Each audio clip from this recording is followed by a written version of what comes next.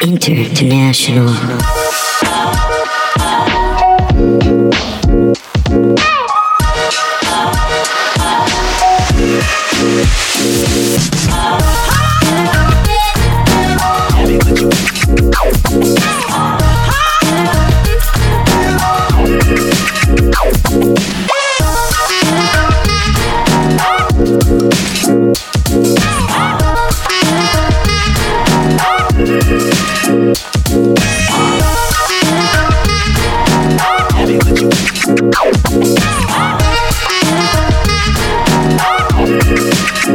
Shit I've ever laid eyes on. It's a Hillary Clinton nutcracker, but like it's her thigh. That's so But she got like strong thighs. I would.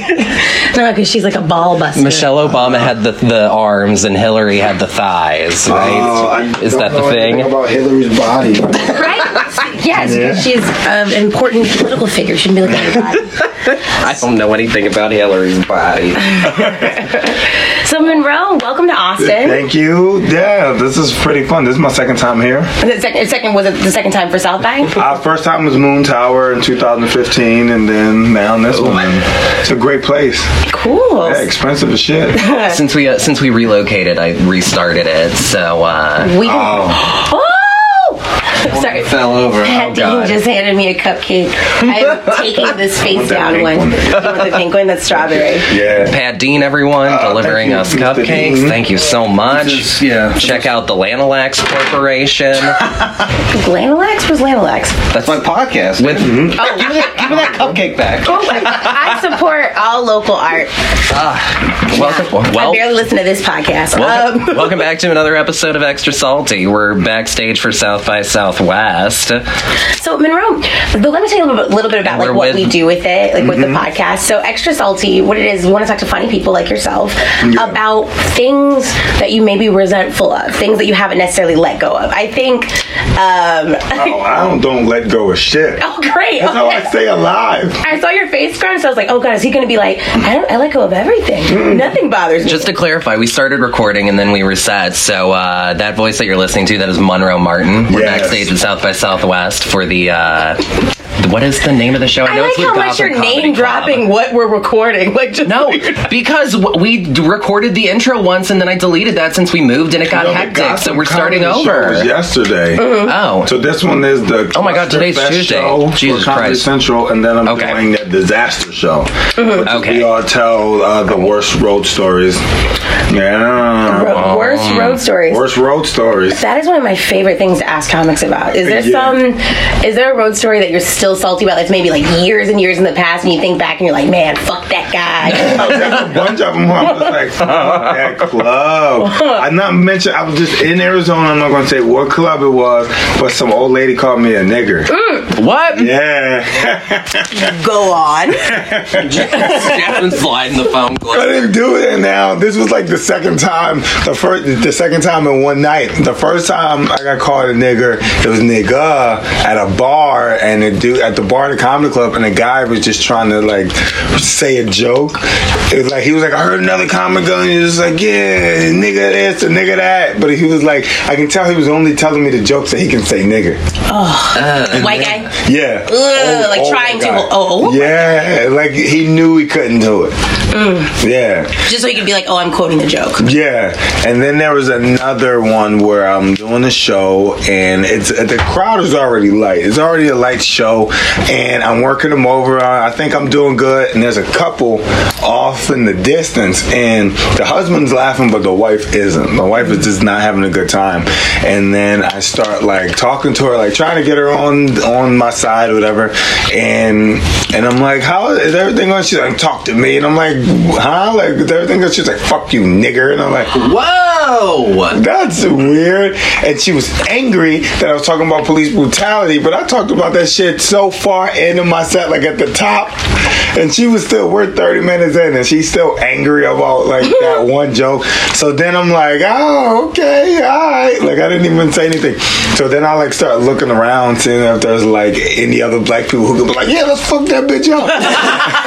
So if you would have been the only one, would you be like, all right, I'm gonna just drop it? Yeah, I did drop it because there was no other black people there except the dude working. There was like a busboy. He was working and he was like a young dude. And he was kind of like shrugged his shoulders, like I don't know. I'm curious, was it like loud enough that everybody else that was at the show people in front of her heard it, and the people around her heard it, but nobody else really heard it. Did like anybody have any sort of reaction, or were they just the people in front of her, the people around her were like, whoa, but you know, like I'm sorry, you white, but you know how white people get. Some of them like that's not right, and some of them like I wonder how he's gonna handle this. Yeah. The room was full of I wonder how he's gonna handle this shit. But after show, everybody was like, she was so rude. Don't let her represent. She doesn't represent Arizona. And I want to be like, well, why didn't the fuck you say anything? You could have represented Arizona. You could have said something or done something. But no, they don't want to put themselves in that position. Yeah. And they took her out, and she was still like, why should I have to sit here and let this nigger talk about police? He's a nigger. She said it like, he's a nigger. Like I didn't know. She's shocked that people think she's wrong. Yeah. I wonder how she expected that to go. I'm not 100% sure. I wonder how she expected that to go. Like, did she expect you to be like, you know what? I'm so sorry. Mm-hmm. Like, you know, like, and I'm just curious. Do you feel like, obviously, no joke warrants being called racial epithets screamed at you, but like, I mean, when you wrote it, did you think this could happen or no? No, because it was funny. It was about how I don't get stopped by cops. That's the joke. The joke is about how I look. Even though I'm a big black dude, I have like this friendly disposition where people go either he's friendly or retarded. And I'm like, I don't get stopped. Like cops don't stop me. And I go, they stop black people like all the time. It's but I must be different. See? But look, I'm still like, I took them off, and you're still like, I'm still not scared. Because you have that like nearsighted face where like, no, that's not so bad. Like my little scrunchy eyes. You know what I mean? Like your eyes aren't used to functioning on their own. Like I would help you. Shit. Oh, for those of y'all listening, I'm black. I promise. Yes, I don't know. Oh, that came out so racist. No, I'd help you. I'll help you. So, like, that was the bit, and the bit is very, like, funny, and it's fun, and she's just, like, fucking just in it, like. It wasn't even anti-police. It wasn't. It wasn't, but I just brought up the issue. I brought up the issue, and she didn't like that. I talked about, like, stop and frisk and all that stuff, and she just didn't like it. But people only listen to buzzwords. Yeah. People only listen to like, if they hear something they don't like, then their mind just goes, he's wrong. People don't want to listen. They just want to be right. That's crazy. Yeah. That's definitely a very pervasive thing. Yeah. I don't know. Like, I feel like there's like so much of a need to like be publicly, I'm one of the good guys, like in terms of attitude, that it's like, I think some people like misassociate like objecting to things or getting mad about things or trying to accuse someone of something as translating into like being like politically aware or something, like, and it just ends up then everyone's fighting because nobody like, wants to better. Everybody wants to be right. Nobody wants to be wrong, and there's nothing wrong with being wrong. You learn when you're wrong. That's the problem. And nobody wants to fucking learn. Everybody is just ignorant, and they're just like, this is the way it should be. And anyway, but I started making fun of the fact that was the first racial slur she went to. Like, I'm like, right now at the time it was 2016. I'm like, it's 2016. You still think that affects me? Like, that's other shit. Call me Carl Winslow or some shit. Like, fucking yeah. I was like saying shit like that. I was like, get creative. I was like, you didn't even say monkey first. Like, you just went to nigger. Like, you didn't build up. You know, I feel like racists have kind of like, they've regressed because it's all inward. Like, I haven't been called anything else in a long time. Like, no one's calling anybody porch monkeys anymore. Exactly. Bring that shit back. It's vintage. Like, bring it back. Sorry. Bring it, right? Bring it back, or at least get creative with it. So, as far as like defending jokes have gone, have you ever got into like some online battles? I don't get into online battles because I just feel like those are not courageous people, and I don't have time to get in arguments with weak people because then you stoop to their level. They're comfortable saying what they're saying because it's a faceless thing. Like there's no repercussions. They get a bunch of angry tweets, but then they just turn their phone off and put it away. But if you did that in somebody's face, then you got to deal with whatever happens in that moment. So I try not to argue. I actually feed into it.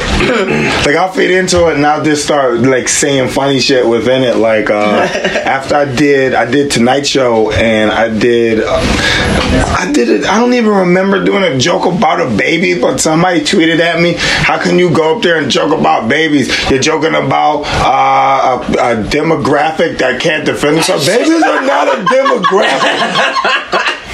They're not a demographic. How do you identify as a baby American? Yo, so my response was, "Fuck them babies." I said, "Fuck them babies." And me and my friends, we go around kicking babies, and it's a club, and we got matching flight jackets with. And he was just like, not funny. And he kept trying to like get people to like get on board. Like, you see this guy? This is who they let on NBC and blah blah blah. But nobody cared. Yeah.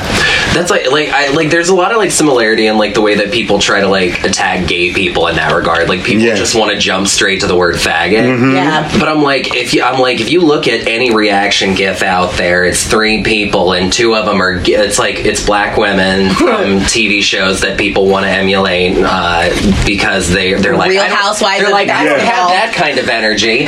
And then it's always drag queens and gay guys because it's like we have to be like ready to like defend ourselves and be funny about it. Like, cause we're like, we just can't come back and be like, "Oh, fucking breeder," or like whatever. Like we have to be like, "Look, if I saw you use an ATM correctly, I would applaud you for remembering 4 numbers in a row. Also, if I ever need a locksmith, I'll call you because your teeth look like keys and I think you could get in." Like you gotta dig. Yeah. I don't feed into it. These people still gotta live their shitty lives. And that's just the downside of like doing what we do. Yeah. But at the end of the day, we still feel a little bit more better than them. Because not everybody, but just the people who just seek that type of attention. We're like, "Oh, I'm better than you." Because anytime you tell somebody that you're a comedian, it's usually like one of like 2 responses. Either somebody saying like, "How could you say that about XYZ?" Or it's them saying, "I could never get up there and do what you do." Yeah. And I go, "I know." You made a really good point about courage, and like it takes the courage to at least be out there and do what you want to do. And you also mentioned Carl Winslow, or what was it? And I'm very curious about that. Like that's such a specific. They can call me Eddie the Winslow. About that as a kid? No, I got called Eddie Winslow. Oh. Yeah, Eddie Winslow. And now I'm older, I would hope that it's Carl Winslow. No. Yeah. But Carl was fat. Yeah, so, but he's more mature. At least give me the grown-up version. No, I would. Yeah, you always get made fun of. You go to a predominantly black school, they can't call you nigger, so they're figuring out other ways to make. They still make fun of your race and all that stuff. Black people still shit on each other for being darker or lighter, but there's jokes there. Yeah, it's sad, but it's still funny. At the end of the day, you're like, that's fucked up. Did you hone your craft a little bit growing up in like that heavy roasting environment? Yes, yeah. But that's why I didn't get mad at this coming nigga. I was just like, that wasn't funny. You were disappointed. Yeah, like, ew. That's so funny. So you've been on Last Comic Standing. You've done a lot of cool things like that. And I always wonder, when you get to like a certain point with this industry and there's like a lot of ups and downs, how do you keep that from making you salty? How do you keep that from being... you're always going to be salty. You just got to read a lot of self-help books and shit. For real. I just read, I think it's written by Mark Markson or something like that. It's called The Subtle Art of Not Giving a Fuck. It's a dope-ass book, and it's just about... not getting mad at the things you can't control, and the things you can't control, why it's okay to get angry, and you just let that anger fuel you to get it done. Because this industry, a lot of things are out of our control, but then a lot of things are in our control, like doing a podcast, tweeting, making videos, or writing. That's in your control. But once it gets to you're having meetings and it's the industry, that shit is out of control. We don't know the algorithm for that shit. So I stopped thinking about that. I used to get angry. I was like probably depressed for like, I want to say a good year, where I was just like, fuck. Yeah. Yeah, because you did see a lot of stop and start. You start something, then it goes whoop, and then start whoop. Yeah. But if you saw it, you lose. And that's how I felt in this business. The moment you get angry and bitter, then you lost. Yeah. Yeah. Yeah, that's definitely something that we can relate to. That's how this podcast started. we entered a contest. We entered a contest together, and like the whole town does this contest. It's called Funniest Person in Austin, and they like people who didn't advance got chosen to do these shows, and they like it was like, oh yeah, the best people who didn't make it be on the show, and then neither of us got chosen as the best people. You're like, I can't even be the best out of the losers. And like literally we just had this long conversation about what we were mad about, and we're like, we have so much, and we realized that most people, especially funny people, because you're channeling things and you're like, okay, whatever happens in my life, I'm gonna take that and put that on the stage and make something of that. Like, was there ever a time in your life where you were like, should I be talking about this? And then you pushed through anyway?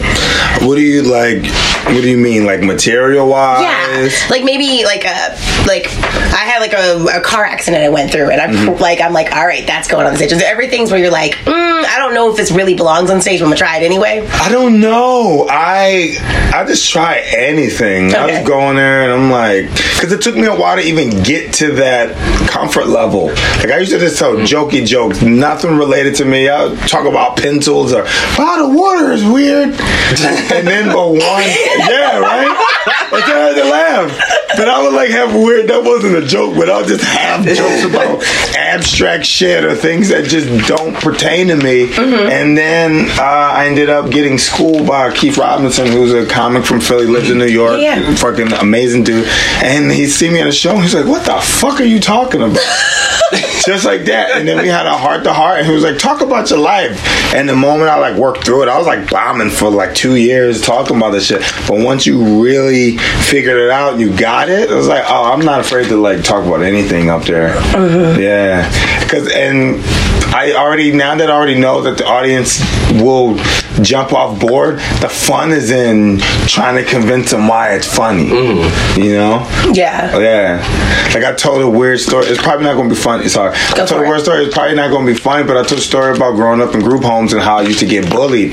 And I wasn't always this big. I'm not like people looking at me like, you got bullied?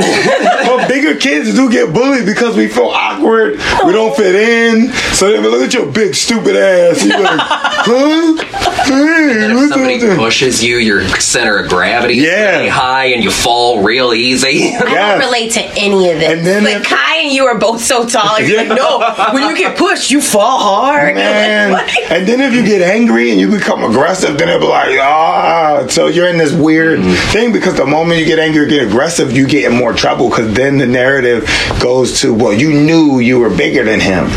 But you don't see what this little motherfucker was doing? You don't see this little motherfucker? So it was always weird. So I grew up in group homes, and I used to get bullied, and there was this kid. I mean, the way you took showers in a group home is we took communal showers, and everybody, like in jail. Yes. Okay. You had to take communal showers. I was in. I think this one was in Friendship House, so it's Scranton, PA. That's where the office is based out of. Like the show, the office is based out of there. So each wing, it was in cottages, so each wing had a certain time they had to take their shower. So I was in like wing 1, and we took our showers first, and those showers is at 7, but you can go earlier, like at 6. And I'm a kid, and I don't want to keep showering with the other boys and shit, even though that's like just a thin curtain that you like put and you fucking do it. So I went in there thinking I'm the only one in there, and like I open the bathroom and I see 2 like kids in there in the same stall. You just see 2 feet, and I can see like through the curtain, and I seen that it was one of my bullies, and he was like, they were having sex. He was having sex. Oh. So I'm sorry if this is offensive, but at the time I was young, so my response was to turn the light on and off and go, "Ew, y'all gay," and I ran. That was how I handled the situation. As a little kid, this was like, "Yeah, y'all gay," and just fucking flicked the light on and off and laugh. But he was my bully. I was about to say, like, as a gay person, like, if I were like weirdly out in that way, I would have a lot of internal panic. But that is trumped by fuck bullies. Yeah, if you want to be a bully, you shouldn't be in the closet. You don't have all your shit on the table. For real, like you gonna bully me, you gotta be You strong. can't be a good bully if you have secrets. Yes. The lack of secrets, or you can't have sensitivities. Like I was I wasn't a bully per se because I didn't have friends. Per se always means exactly you are a bully. But like a girl bully has to have like a clique of other girls that are mean. What happened is like you ever watched 30 Rock? Yeah. You know when Liz Lemon thinks that she was bullied and she goes back and realizes she was just kind of an asshole? Yeah. That was me in high school. Really? Like I would be the person where like someone would say something not that rude to me, like, "Oh, I like your shoes." I'm like, I like it when you leave me alone. Like I was really. That's what you would say? Yes, I was crazy defensive. And so if I'd say something mean, someone would be like, "Well, you're fat," and I'm like, "Yeah, I'm fat and I can lose weight, but you're gonna be ugly forever." Like that was always a go-to comeback. Yo, ugly bitch. So what else happened after you outed your bully? He didn't know it was me. Because I went flick, and then ran out. And I didn't even take a shower that day. So I guess I still lost in that situation. He had fun. No hero in that and story. I fucking just walk around stinky. No. Yeah. No, that is true. Your bully totally won. Like, yeah, he still won. Got some. Like, never knew who outed him. Like, he was just chilling. That's hilarious. But also, like, that could be, like, the deepest level of, like, weird psychological torture, because it's almost like someone's like, "I'm gonna get payback on you. You just don't know when and where, how bad it's gonna be." It's like somebody being like, "Oh, someone in this building knows that I'm gay." I never tell. So somebody knows. I didn't tell anybody. Oh, but sweet. I am now. I just didn't say their name. Nah, it's. I think that's fine. Like you didn't actually out anybody. Like you walked in on people. That shit happened. Yeah. He was a bully, so he got his uncomfortable little start and probably carried that with him. Up. Oh, that would probably fuck shit up. And that's great. That's great, actually. I hope they got stuck. And then the other guy was like, "Yeah, just like that." And he was like, no, it's not the time. The situation has changed. That's hilarious. So, what are some new things going on in your life that you're excited about? Not salty, some sweetness coming up. Some sweetness. Well, I don't know if I can't talk about a couple things, but I'll just that's a good say thing. it is a good thing. If you can't talk about it, it's I'll worth just talking say about. it's. I know. Yeah. Things are starting to take a turn where I've had meetings with people, and usually those meetings, like, you get to a point and then it goes quiet, but now it's starting to come back around. They're like, "Hey, we want to move forward," and this, that, and the third. So I'm working on a couple of projects of my own to kind of put out there. That's exciting. Yeah, and I'm excited. And I got a call today, and that was like one of the things that got me excited, because I get to work with two of my friends. Nice. Yeah. Can you name names on these friends? Derek Gaines and Chloe Hilliard. Cool. So that's pretty fun. That's all I can tell you. And I'm like, yeah, and they're my best friends. And and I was like, dude, this is dope. And I got like chills that went down the back of my neck when I did it. Maybe somebody was like standing behind me, blowing on me, like. But, yeah. I hope nobody was just blowing on your neck. I hope not either. Like, ooh, this is good news. This one's like. But also, wouldn't it be delightful to have somebody following you around, giving you real life movie effects with good news? Like, if you have like a real good hair day, somebody's like just walking behind you with like a fan or a sheet of paper. Like, you guys are just so tall, you don't know what it's like down here. Like, people literally blow on my goddamn neck all the time. Oh, you get the nasal stuff. Yes, when they breathe out. I've been the back of my neck has been sneezed on, snotted on. I've had people not realize I'm a person. Like, one time I was standing on like the other side of a staircase, and this woman like put a stack of papers over my head. Like, she like put it on the top of the papers, and I was like under it. Like, when you're short, people don't even know you're there. I agree. I then looked over people like, oh shit, my bad, I didn't know you're there. Or when you give someone taller than you a hug, and your head's like in their armpit.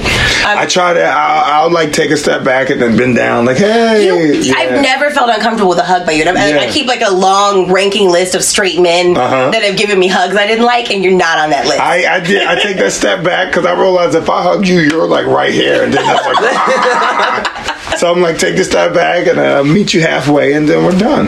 That's good. Well, I mean, some good projects are coming your way. Lots of cool things. I actually just read, and I know we're like gonna wrap up soon too, right? No? I think we're getting right about that time. We want you to have your time. 7:17. Oh, cool. We got a little bit. I wanted to ask you: has there ever been?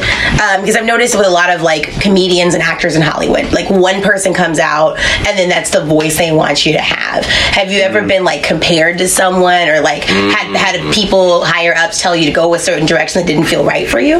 Yeah, I think you always get that when you. I was working with a lady. I was working with a production company for my own show, and Atlanta was just coming out, and the lady just kept referencing Atlanta as it.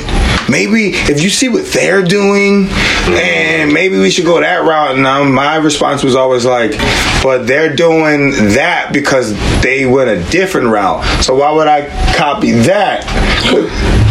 In order for me to get a successful show, I need to go opposite of that. So you always get that when something is hot and it's a minority, they're going to want to keep doing that. They want the cheapest version of that possible too. They don't want to throw no money at it. They'll be like, can we get something like that but like cheap? Man. I feel like the attitude there is like people get too fixated on like focusing on wanting to like make something like that, whatever that may be, rather than just making something. Yeah. Like, because I mean, like it makes sense, I guess, because like people want to try to make something similar to things that are like profitable and good. Yeah. But like then because of that, like I feel like it puts people like more in the mindset of like rather than like making their own thing, they're just trying to make a copy. Like it's almost like art forgery. Like it's just so unfair because it seems like it happens the most to people who are in marginalized group, gay, black, Hispanic, female. Like I saw something that was trending yesterday on Twitter about how several black female comedians have been told literally the notes on their auditions will say more like Tiffany Haddish. Oh yeah, but Tiffany's been doing comedy 15, 16 years, maybe even longer. She's been doing comedy since she was 13 years old. So it'll take 13 years to be more like Tiffany Haddish. Yeah, exactly. So why, if you want Tiffany Haddish, get Tiffany Haddish, and that's what they pay them money for it. You know, the meeting I had today was just like a general, but I was talking to a lady and I felt good about it because she got what I was saying. I was like, there are black shows out here, but now I think it's time to show diversity within that because we all don't think the same. I go, my experience isn't the same as every black experience. I was like, I grew up in foster care. That transcends race because there are different race groups in foster care who've had that experience and not based on their race. So I was like, I think now is the time to start going outside of that because those audiences are going to want to see that. Not every black person is going to watch this show and feel the same exact way. I was like, Atlanta's dope because it shows black creativity. I say weirdness though. Yeah. It shows black creativity in a way that they don't have to really. They sell drugs and they rap, but it's so fucking artsy. Yes, absolutely. Yeah. It's so artsy. Even when a motherfucker the dude shot Paper Boys. Yeah. Paper Boy shot the dude, right? It was still a different angle, and you didn't feel like it was some Boys in the Hood shit. Yeah. You know what I mean? So I always bring that up whenever I talk to people. I'm going, well, if you want the black experience, I don't know how much I can help you, but if you want this specific look into what this culture is like, I can help you with that. You know, I'm like, Keith always said you were blessed with misfortune. That's the only, like he says that, he goes, if you're a comic, you had a shitty life, that's a blessing. right? So I'm like, the fact that I went through foster care for as long as I did and bounced around and got to live in group homes and different foster homes, I'm like, that's something that they don't see. Those foster kids or foster parents who never see that on TV in a comedic way. Yeah. And if it's on TV, it's some weird ass Touched by an Angel shit. Everybody got feel sad. You know? I just pictured foster children in cages exactly like the animal.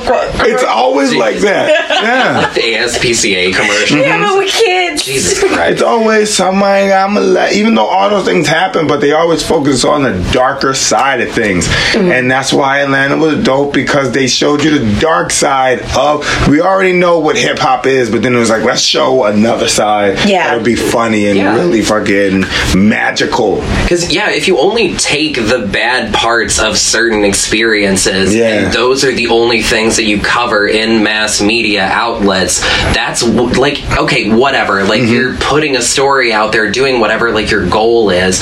But at the same time, for everyone who hasn't had that experience, you're painting everyone in that system, like, as somebody who is going to be, like, broken, damaged, has some shit to work through, probably has, like, this fucked up past, or whatever the circumstance may be. And it makes other people think less of you because they only know one version of what that experience can be. Exactly. I don't got nothing else to say. He said it right.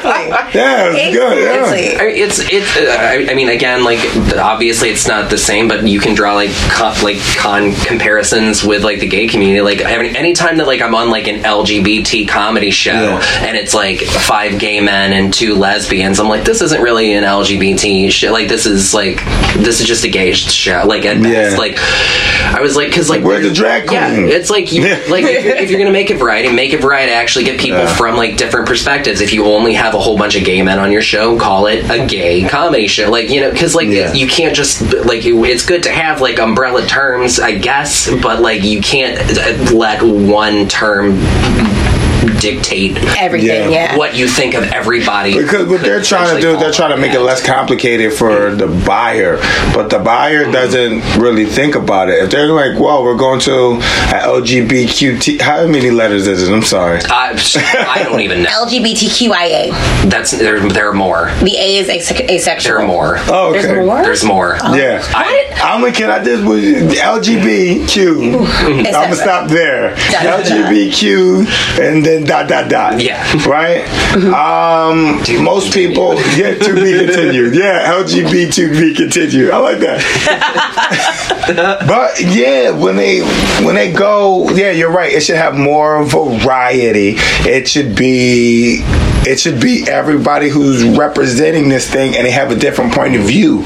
But they don't do that because they're like, all right, if it's as long as we have a couple gay people on, it counts. Yeah, that's what they think. Same thing with like black programming. You know, like I remember seeing Atlanta coming out, and then people were like, I would see posts that are like Insecure versus Atlanta, which one's better? I'm like, completely different experiences. They're different stories. They're about different things. But when you have this idea that like, okay, check one, we got one gay, one black, one female, and then it can reduce things more, because what tends to happen is like, oh, you want a show about women, make it about white women, girls. You want a show about gays, make it about white male gays. This that one on HBO. You know what I mean? And so it's looking exactly. And I guess what it is they're constantly thinking of the buyer or the audience. But when they think of that, they think of what the most general version of that is. And I think Hollywood still sees that as white, straight, Christian men. And so they're like, well, what have you heard of already? And they just, it's the top slice of the tier. They're going to figure it out. What has to happen is the old people got to leave. The people who make the decisions. Like we talk to some, no matter how high we think we're going, we still talk to the lower person. Even if their development of content or whatever, they still got a boss who's old as fuck, who doesn't watch TV. He's just looking at numbers. You know? Yeah. So once those people go, and then there's people who've been watching TV and knowing, and they have their finger on the pulse, then they're like, all right, this is where we should go. And nobody wants to be ahead of the curve anymore. Nobody. You see that shit. Because Risk is scary, and we've got Excel sheets, and I mean, the way that you phrased it, I think, is really good. Like that they're trying to make a thing less complicated for buyers is a really good summary of how reductionist it is, I think. Because like it really just comes down to like, oh, we're trying to tell a story, but it's super basic and doesn't have very much depth to it. And it's like, cool, if that's what you want to do, if you want to make like a vapid thing that's just for the sake of doing jokes, whatever, fine, market it that way. But if you're going to try to tell the story of somebody's life or somebody in a particular situation or that has like this complex backstory, tell the fucking story. Don't make it less complex because it's a complex story that you're trying to tell. Like, do justice to anyway. You ever watch Everything fucking do justice to what you're trying to do. I did see Everything That show was fucking good. Did one thing bother? Keep going, sorry. Wait, no, the only thing, I liked it. You know why I liked it? The thing that made me like it more is you see the black kid and his family, and his mom is middle class, and she's not middle class because she had because she had to like sleep with anybody to get there. She's not on crack. She's a fucking flight attendant, and she works hard, and her son has a regular life, and no one brings up his race. And I went, that's dope. You didn't like that? No, I didn't like it. Why? Here's why I didn't like it. I felt that I just feel like it's completely unrealistic for race to never, ever be a factor. Did you notice that his father was white? That annoyed me. And he was chocolate as shit. Like, I was just like, that's just not how the recipe goes. Like, well, maybe it's funny. But the thing was, I always looked at it like, but they had like a little chocolate as shit sounded bad. I know, that's funny. Sepia tone on whenever you watch the tapes, they're always a little grainy and shit. They were like really clear, and I'm like, maybe he's like ambiguous. No, his dad was white. He was white as fuck. But it confused me. And his mom was brown skinned, and he was brown skinned. So I'm like, and I feel like they didn't have the hair. He would still have like hair. Something. Like his dad, so. I feel like I imagine. Oh, when he meant to meet his dad was white as fuck. Yeah, he did. Yeah. I wonder if they didn't want the narrative of the absentee father, and then it's a black absentee father. But here's the thing: how often do we hear about black absentee fathers and then don't hear why they're absent? Yeah. His father was like mentally ill, kind of, and like into creative. So like even that, we just hear one version of something, and it's like literally we just go, I don't know, because niggas are deadbeats, and that's the end of it. And then like people who have the power to change what's on the screen, they love that idea. Yeah. They're like, the problem with black people is there's no black father, because they want it to be an internal problem. So that was a missed opportunity having his father be white. That was a missed opportunity. I didn't think about that. I did like the aspect of him being like the coolest of all his friends. Yeah. I like that.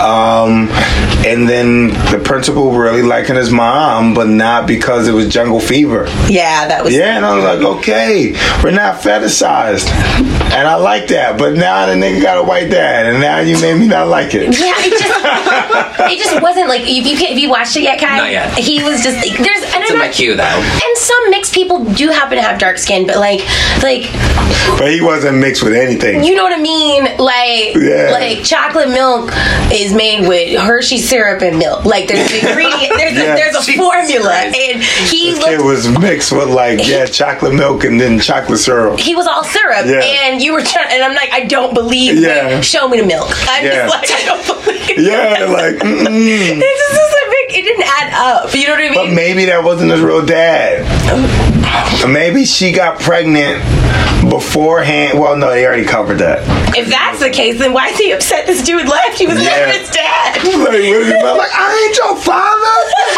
I'm white. What other TV shows? What are some other favorites that you've watched recently? I watched The End of the Fucking World. I thought that was dope.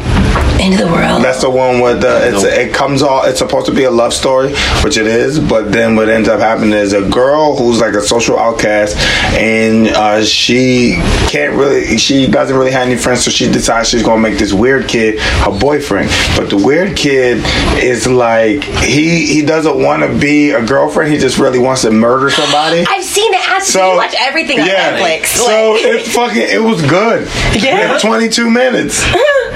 Yeah, and I was like, this is good. And I know this was a complex story to tell, and they fucking executed it well.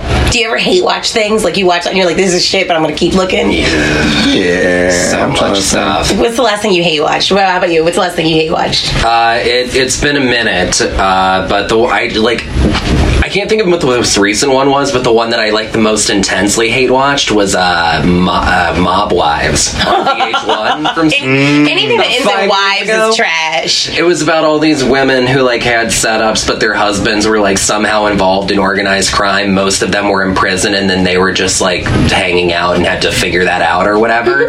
But I just none of them got a job.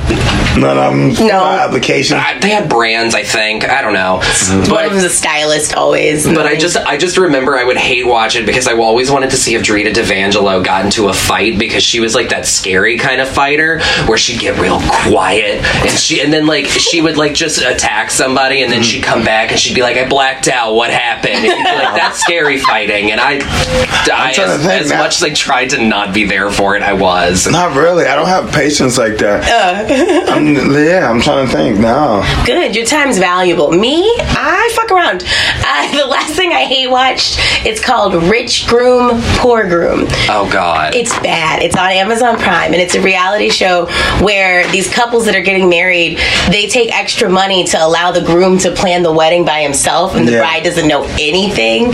Like, he picks out the dress and shit. Oh, I've seen that. No, that ain't the same one. Is it like a European show? There's two. Is that the one where that Beauty and the Beast wedding happened? That's what it led me down this dark spiral. By the way, I'm engaged right now, so I was like, congratulations. And somehow I've been hate watching all these videos to be like, this shit ain't gonna happen to me. My man knows me. He would never have me dressed like Beauty and the Beast. Like, I watched this just to feel better about my fucked up life. He would. No, if you let him plan it, you never say anything, our minds start working and we're like, she probably likes that. I could probably dress up like Gaston. She'd love it. And then you walk down the aisle and he goes, get it? It's from Finite Jest. And then you have to leave. Oh, God. Yeah, that's the kind of boyfriend I have. Just a big-ass nerd. Like, I related to Everything Sucks. I was like, oh, look at this chubby white man. Oh, that was weird, yeah. What is that? No, like a CO2 tank or something. Yeah. Oh, I thought it was like a microphone above our heads. It's like, psst, Monroe.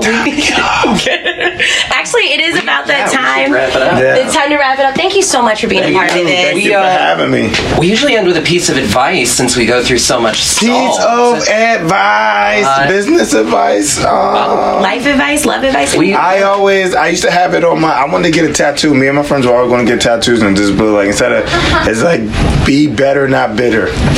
Oh. Because if it's both is a choice. You choose to be bitter, and when you're bitter, it's draining. I've been bitter before. It's fucking draining, and it's an excuse not to work hard. But if you just choose that you're better than the situation and you're gonna work your way out of it, you know what I mean? You'll be successful, and it's a healthier life instead of just harboring all that fucking negative energy and then using people as an excuse on why you didn't succeed.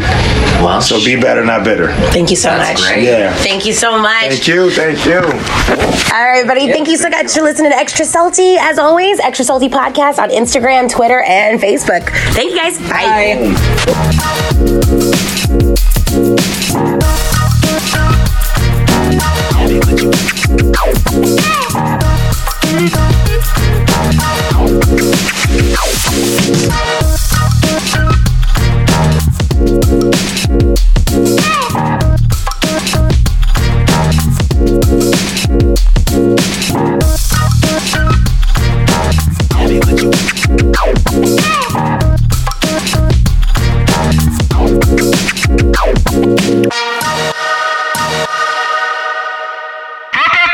International.